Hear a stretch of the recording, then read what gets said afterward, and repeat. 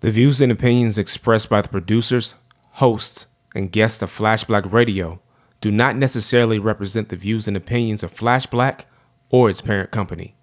Listener discretion is advised.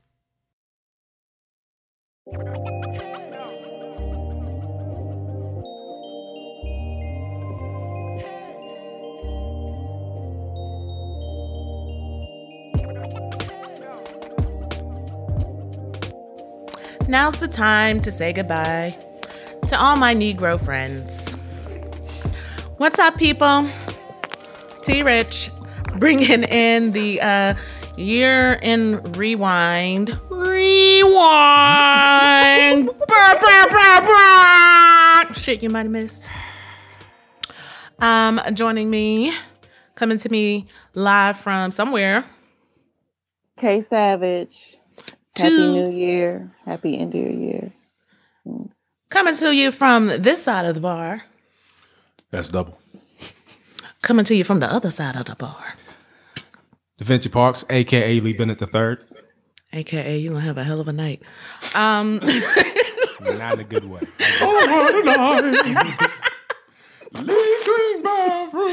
Late December. So we're just going to do a quick kind of re-wrap, rewind, review, Hash. Oh, she was very influential. In 2018. Okay. So I guess I'll try to do something happy because I just went through tragedy. Yeah, so like one of the standouts for me was Stacey Abrams. Okay. I thought she was not officially, actually, or whatever they want to call it, elected to be the governor of Georgia, but she ran a hell of a race. Yeah. And she did not, do that quick concession of like, oh God, we don't have enough votes. We're gonna slink away quietly into the night. She's like, nah, what you gonna do is you're gonna count all these motherfucking votes. Absolutely every single one of them. Which they didn't. They found 6,000 more just chilling. Right. But the fact that, I think she definitely made a huge wave She in made a crack in the 2018. glass ceiling. And I'm very excited to see where she goes from here because I don't think that this was going to be the last thing we've heard of Stacey Abrams. I would agree. I think Andrew Gillum also on that same line. I think they both ran races that in states that were, tended to favor, red as their color. And, they ran commendable races. And I think they both did an excellent job in terms of making progress that no other person of color made in a gubernatorial race up to that point in those states. So hats off to both of them. I thought they both did a wonderful job. But Stacey Abrams, definitely killed it though. So what was one of the influential stories for you of 2018? I've been actually like trying to rack my brain about that. There are a couple things I think impact in terms of just consumerism. I think there's been a bit of a shift that is noticeable, and I think it's welcome and long overdue. So for something from as simple as the $1 billion bonanza of Black Panther to Tristan Walker. My bad, dude. I saw your thunder. And to Tristan Walker, selling Bevel to I think Procter and Gamble for an undisclosed amount. What I heard was they offered him $500 million the first go round. So I'm pretty sure it's like, yo, double that up, baby. Let's talk some numbers. But I think the fact that people are putting themselves in positions to be players in a room. And they're also not only putting themselves in positions to be players in the room themselves, they're also opening up the door for other people to do the same. So Michael B. Jordan was Killmonger in Black Panther, but Michael B. Jordan also, produced his own film on HBO. Fahrenheit 451? Yeah. So I think this is one of those things. And he also starred in Creed, which actually hit really good box office numbers again for the second one. So... yeah, so Creed 2, my bad. Yeah. Mm-hmm. So I think consumerism is showing that you can have people of color, and this has also been the year, continuing from last year, where female leads in general have been getting more spotlight, more shine, and been getting more support. It's been showing that when they have shows that have female leads, it gets a lot of support also. So I think that's super dope as well, and something that we can take notes from if we choose to.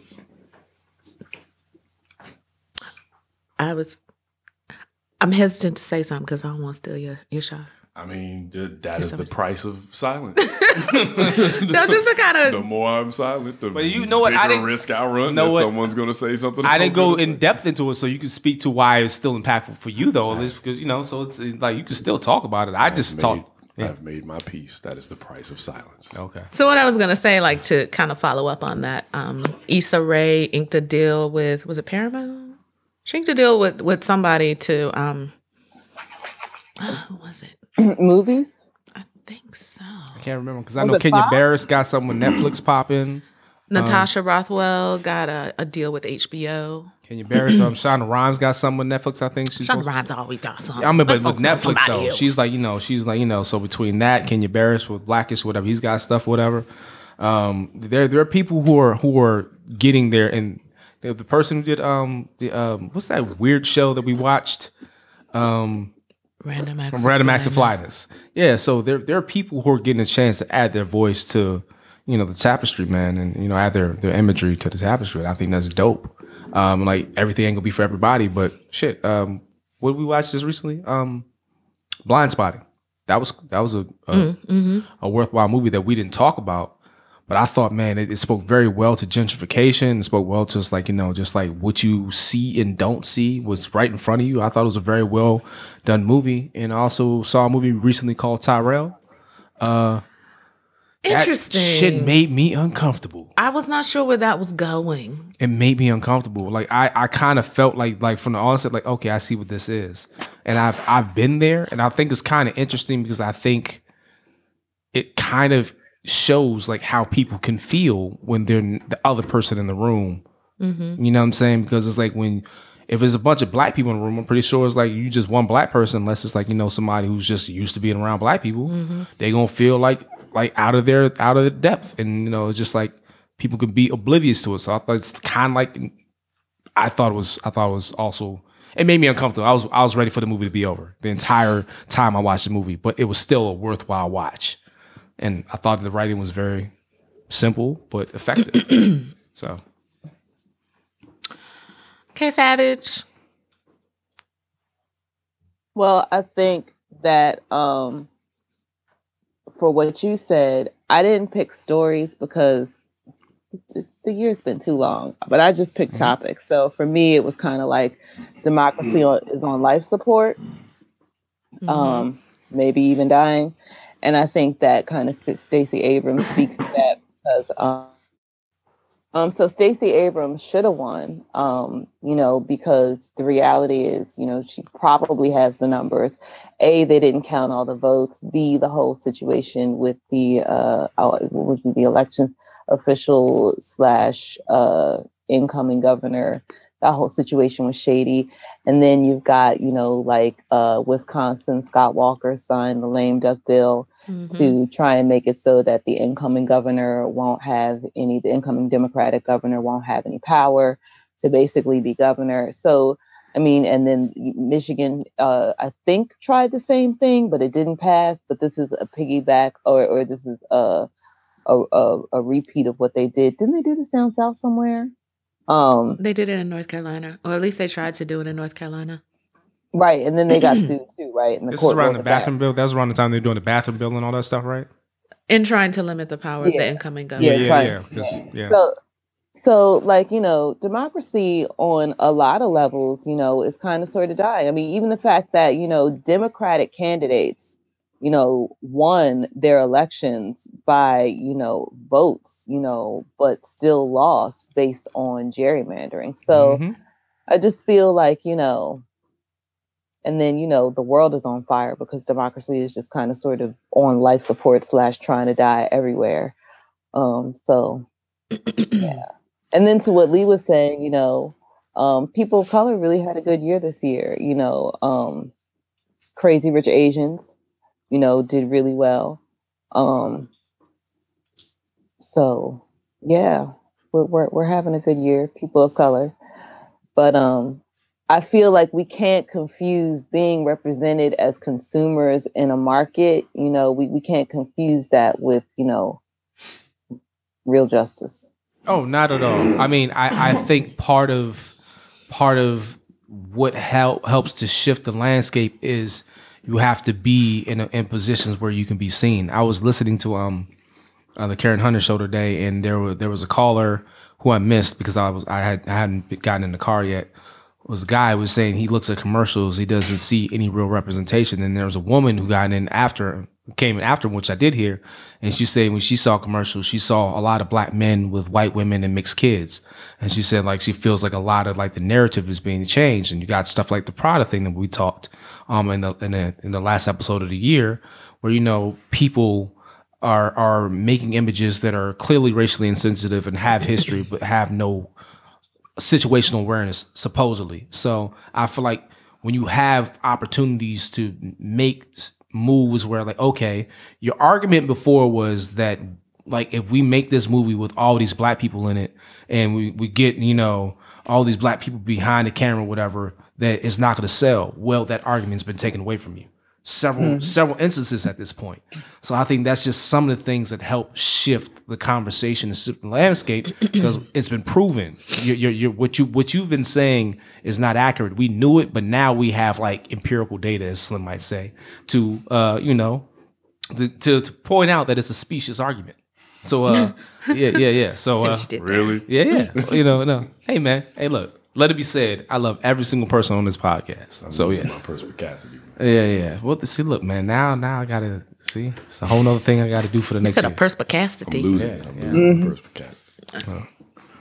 So I mean, I agree. I don't think that counts for justice, but I think the idea that you can be in a room and you can start shifting conversations, and people can now say, like a Michael B. Jordan can now go into a contract to say, I have an inclusion rider. An inclusion rider, for those who do not know, simply states that a certain percentage of people that are working on a movie production have to be people of color or have to be people outside of the common thread of what you hire.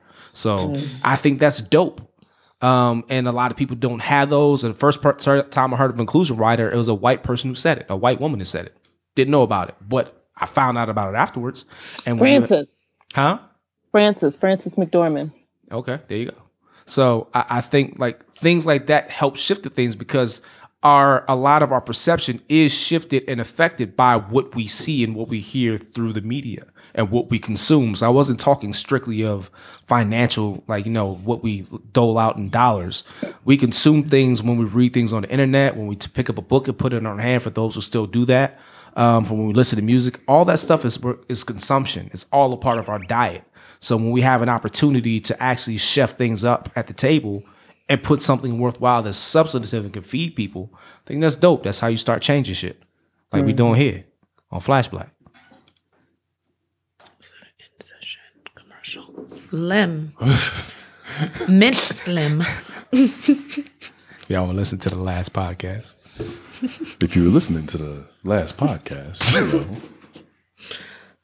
that if you want to know true satisfaction, open up and pop a Mint Slim into your mouth. Mint Slim. It's a naughty snack. Yeah, it's your gift from your local shop that sells coffee. I was gonna give them free publicity, but it's been said now. You get from a place that sells coffee a lot. For me, is just I think. What I think about is like more themes of the year, right?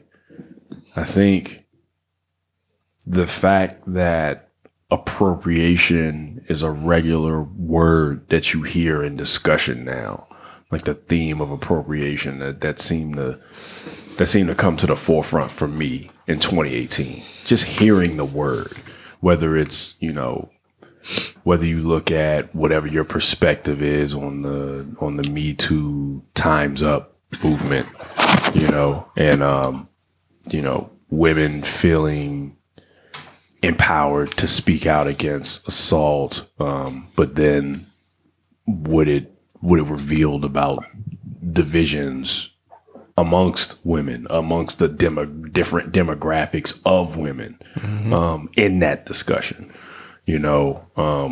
about feminism and, womanism and, the fact that we talk about appropriation from the perspective of movies and music. And I think that's what it's meant for me. And in narrative, just the word narrative, more people being aware of the fact that it's how the story is represented to you. You have facts and you have how those facts are told. But then you have people completely willing to omit and change facts because they want to shape the narrative a certain way. And I think that's really been big for 2018. From a cultural perspective, it was really big for me. Feel however you feel about the movie and whether or not the movie was better than the book. I thought the book was much, much better than the movie, but I thought the movie was still good. But the fact that The Hate U Give was made, the fact that that movie was made, I think that was significant for me. What they were talking about and what they were representing, because understanding that when you craft a piece of literature, one audience is going to consume that. But when you make a film, potentially a different audience is going to consume that. Everybody doesn't read. Everybody doesn't watch movies. So I think the theme of that would be representation, I think is what Lee would probably say. That would be the theme, representation.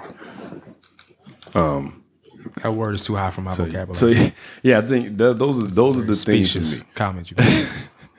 Appropriation, narrative, representation. I feel like we've hit a point where, the point's been made.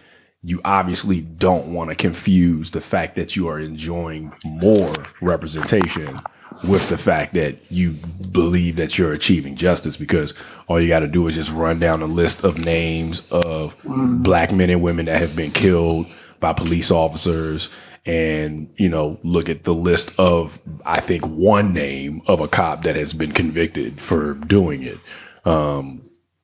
Justice is still very, very far away, but the way you get to it, the slow work of getting there is, making sure we go on the offensive about shaping narrative, understanding that there are real facts, there are real metrics, there are true stories, and we got to tell them. And I think in 2018, more of those stories have been told, and it's not been pretty. It's not been. It's been exhausting. Fun. That's what it's been, yeah. And seeing the negative impacts of narrative, when you look at this clown continuing to run amok and expose, I'm not even going to say make America a laughing stock, expose the laughing stock that America has been. The narrative will be the chief one for me, but appropriation and representation, I think, are right there with it. I think they all work together. Can I add something? So go ahead, please. No, I was just gonna kind of comment on the point you made about the stories being told, because another thing that I think was really important that happened, not only with Gabrielle Union talking openly about her fertility struggles and going through and doing surrogacy and having their daughter now, Kavia James, but also in her book, Michelle Obama talked about fertility struggles and having to go through IVF cycles to have Malia and Sasha.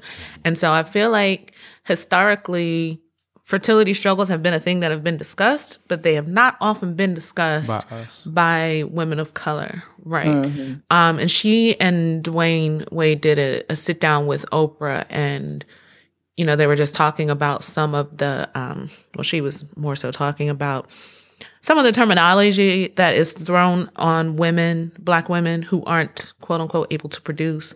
You're barren, and, there's this expectation, probably dating back to slavery, that, you're supposed to be able to produce and pop out babies. And when you don't, like, what that means or what society think that means about you as a woman, and then how you internalize these thoughts about what that means about you as a woman, and how it just alters your sense of self. And just the fact that they're starting to have these conversations out in the open more, and it's not something that's just kind of discussed with, like, you know, your good girlfriend or your husband or whoever, and just being able to say, like, yeah, you know, this is real shit that women of color go through. It's not just something that, you know, white women go through, or white women. So yeah, I just wanted to I agree. pick from there. Go ahead. I'm sorry. I was like, because she just said something that triggered to my thought. But like, you know, having, again, talking about, like, you know, being in spaces or whatever. If you're not able to get into space on your circumstances or on your terms, then you can do something like what Jada Pinkett Smith is doing by doing the Red Table Talks, and, you know, and creating a medium where people are like really checking for that, and people talk about it on a regular basis. And she's creating her own platform, and those are the type of things that I think also help to get things out there. Like, you can't deny when you're like, if this thing's getting out there, how important it is. So please go on. What you were saying? I think in tandem with that, understanding just the whole phenomenon of people not presenting the cleanest version of their lives, right? Because a lot of people experience pain and struggle, and there's like effed up relationships, and there's people lying, and there's people cheating, and there's people, there's abuse, and, there's terrible things happening in people's workplaces, and all this terrible stuff is happening. But, everybody tries to present only the best part of their lives, understanding that you don't want to create toxic environments and toxic situations that are bad for your wellness. I totally understand that, but you could also create a situation where everybody's walking around feeling like they're alone because people are only showing the best parts of their experience. And that's what Facebook is. And exactly. So, it's like, I tell people all the time, I get a lot of comments about like how people look at my relationship and how wonderful it is. And I'm like, I'm trying to tell you, every relationship has struggles, all of them. And just because I'm not public about what my struggles are, that doesn't mean they don't exist. And that doesn't mean every single relationship does not have those struggles. So I think it's just helpful to do something like what Michelle Obama did, in the classy fashion that, that we would expect from her to do it, to tell her truth, and tell about her journey, in a way that, exposes it to people who might look at her and before all they saw was Black excellence that's unattainable. But now they see the struggle and the struggle that they can identify with. That makes her, that humanizes her, to people who just saw her as, achievements, before that. And I would say, like, going back to the Gabrielle Union thing, I think a lot of people, if you're not familiar and you don't know that, for example, Gabrielle Union, I knew this before her book came out, reads like 3 newspapers a day because she just likes to be informed. If you've never heard her in conversations, understand she's got a really sharp mind on her, whatever. You might be just like, oh, she's just a really pretty woman. And that really pretty woman had 9 miscarriages, with Dwayne Wade. That's that could be hard on anybody. Not even just 9 miscarriages, 9 IVF cycles. Yeah. So, even if you're just talking, even if you're just talking about miscarriages, and I'm by no means minimizing a miscarriage, but when you think about IVF cycles and all of the there's a lot that goes into work that goes into it, and she was just so focused on this, and she said they were talking to another fertility specialist who was like, oh, well, there's a surgery, and Dwayne said that's when I stepped in and said, no, we're not doing this. You're pushing yourself to a point that's dangerous to meet this goal, and no, we can't for your do partner. This. Yeah. And I think that, we don't just not talk about fertility, but we don't really actually talk about how fertility treatments are kind of like snake class-based. Oil. You know what I'm saying? It's class-based, but it's also it's something like a less than 50% success rate. You know what I'm saying? And like people take mortgages out. Regular everyday people take mortgages out on their house. They borrow against their retirement. Their parents give them money. They take mortgages out on their house. They dip into their retirement. I mean, like it is a multi-billion-dollar industry that is basically, you know, like probably less of a payout, you know, dollar for dollar than if you spent it all at a casino. And I just feel like, you know, the really fucked up part of that is that people are sold fertility treatments as if you're going to get your baby. And it's like, most people don't. And it costs a lot of money. And we should be really thinking about, you know, why that is, you know, because, and really like question that, you know, just from an ethical standpoint, you know, fuck how, you know, women feel about, you know, themselves and their femininity and all of that. Just from like a real medical standpoint, we really need to be asking, how is it that people go into this? And I don't think that people, to pursue 9 cycles, whether you have the money or not, somebody is not being really honest with you about what your real chances are and what's going on. And I think that, you know, there's something unethical about that to me, you know, on some levels equates to malpractice. It's kind of like, you know, when people get plastic surgery and they totally mutilate themselves. And it's like, at some point you should have walked into any surgeon's office and they would have been like, no, first do no harm. I cannot help you. You know, because like what you have going on at this point is clearly an emotional thing and not, you know, a physical thing. And I, you know, am actually teetering on doing you harm at this point. And I don't really think we talk about a lot of the stuff that is, you know, that medicine does that's legal, but it's not necessarily ethical. So to speak to that, and this is not necessarily in the same vein, but I thought it just struck something because you're talking about like concepts of self beauty and things of that nature. I was listening to the Russ Parr show briefly this morning, and apparently there was a woman who died in New York after getting butt injections. Butt injections. I thought you were talking about the lady who died from the soy sauce enema. No, I didn't hear about that. Whoa, that sounds terrible. But I don't even. Don't put soy sauce up your butt. Okay. But there's a woman who got butt injections, and she went to an apartment building where there was no signage and got the procedure done. And there's like there's a question that we need to start, because even if you like, the point that Russ Parr was making is like even Donda West, who's Kanye West's mother, she was in the care of an actual medical professional, and things still went sideways. So I think the point that he was trying to make, which was a good one, is like we have to really start examining, you know, what it is that makes us want to go to these lengths, that we will put ourselves in physical harm and danger to get this thing that we feel is going to make us feel or be better. And he was saying, I don't think it would actually work, but I'm not mad at him making the suggestion that you should get a psychological evaluation before you get like elective plastic surgery. Like, because like there's still a danger when you get anesthesia. Things can go wrong, before or after. But like I was just saying, if people don't get the thing they want, that would just mean more people are going to go to like apartment buildings without proper signage and get like shady like backroom. It's like abortions. Like you make that shit illegal, people are going to still go get abortions. So I don't necessarily think that was going to be the way to do it, but I understand his sentiment and his intent when he said it.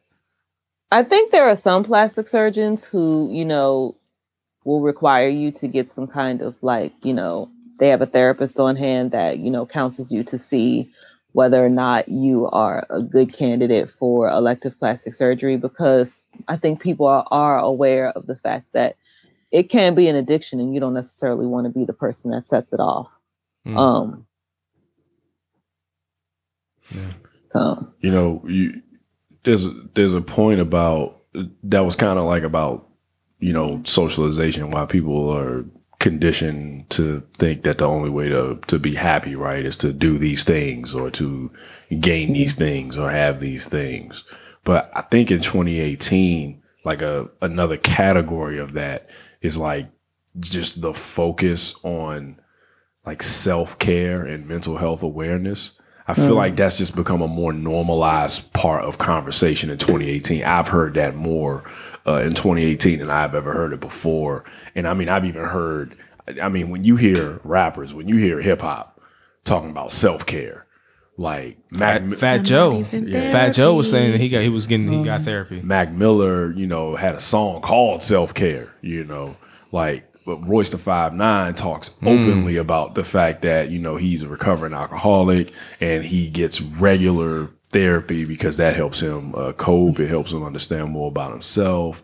So if hip hop is talking about self-care has made some major strides. Hip hop tends to talk about what's going on in the culture, though. Yeah, so it's been gratifying to see, because I think, you know, we've normalized how, and people still don't do it, but we've normalized how you're supposed to get like regular physical checkups for your body. But you know, it's been a long time coming to normalize.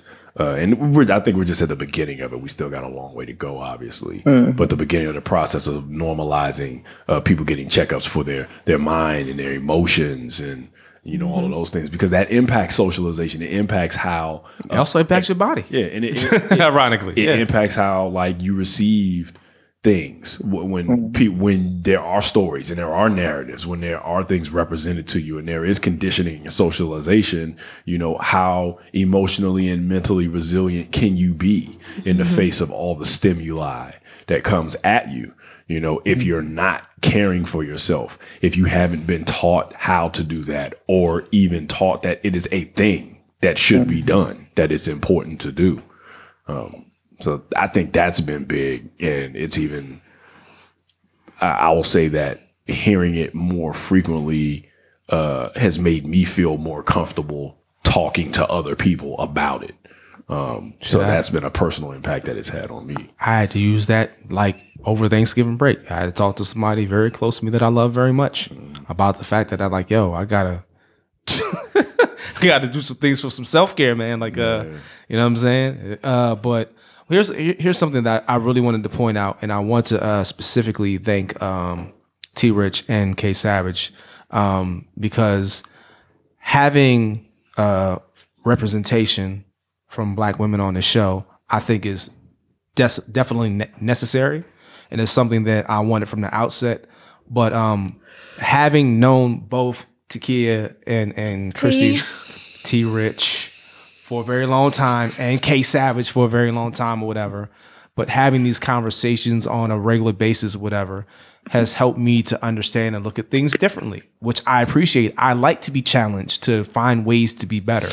And I feel like one of the things that we one of the many things we discussed from the onset, T Rich has been very vocal about what's been happening in the LGBTQIA community in terms of like the injustices that happen there. Trans women being assaulted at a disproportionate amount of numbers, the assault of gay couples and things that happen like that, and just the fuck shit that happens with Black women and like Latina women in terms of shit that they deal with.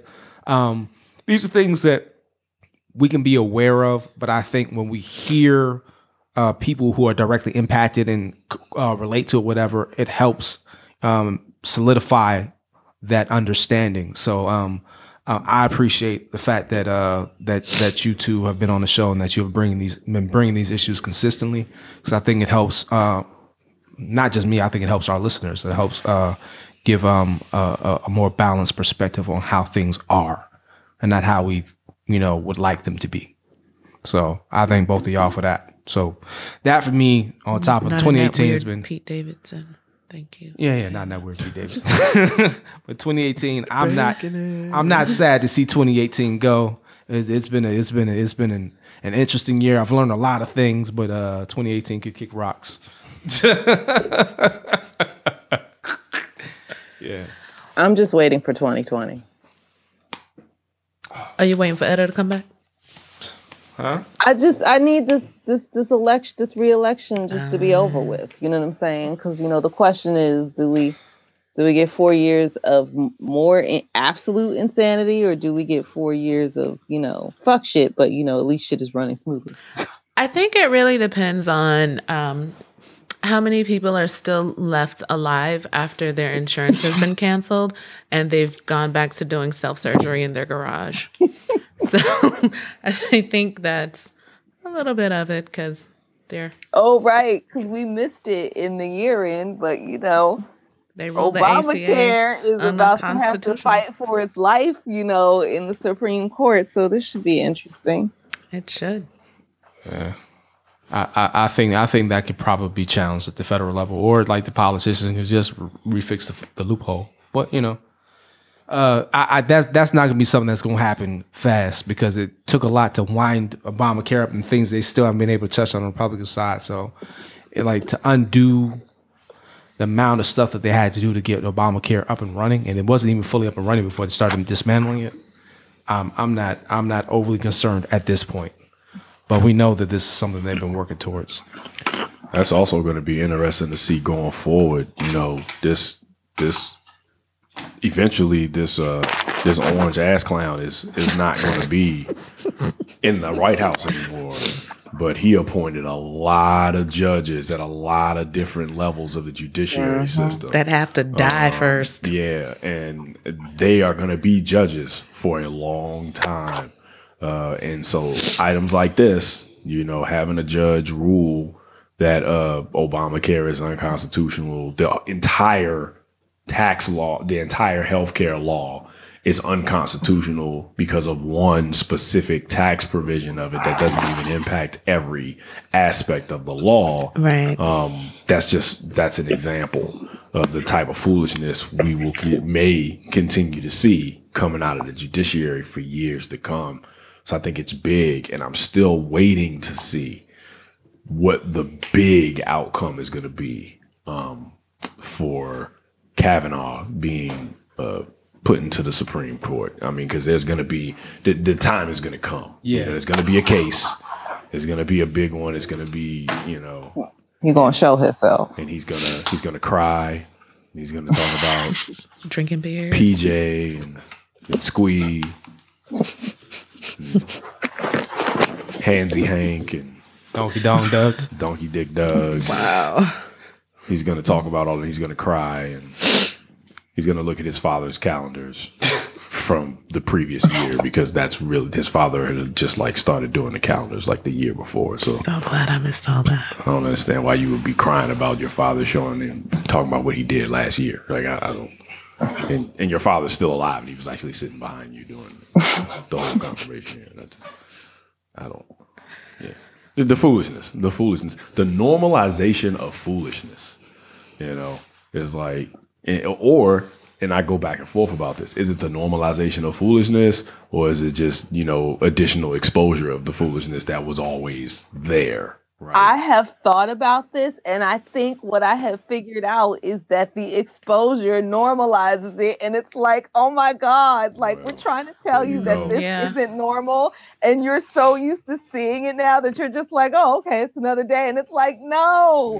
Yeah, I think that's it, because think about when we first started seeing, people getting murdered on social media, cops killing people. What the fuck are you doing? I'm sorry. You've squatted, you've walked away and done some neck exercises. You're clean. What the fuck is happening over there? My back locked up on me, and it's that's why I walked away. My back is really the only way you can fix it is if you clean up the spilled popcorn. No, it was just I had to do something. I'm sorry. Is it your neck and your back? No, it's just my back. Okay. It's just my back.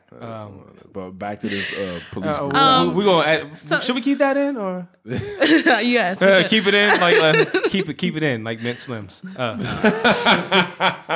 So naughty. So when you first started seeing things like people being killed by the police, which is still problematic, or you start seeing school shootings, all of that stuff was oh my God, and now you see it, it's oh wow, that happened it's again. Another one. There's a point where literally there was a school shooting at the early part of the year. It was one for every day of the school year. In the beginning of the year for up through February. There was a school shooting.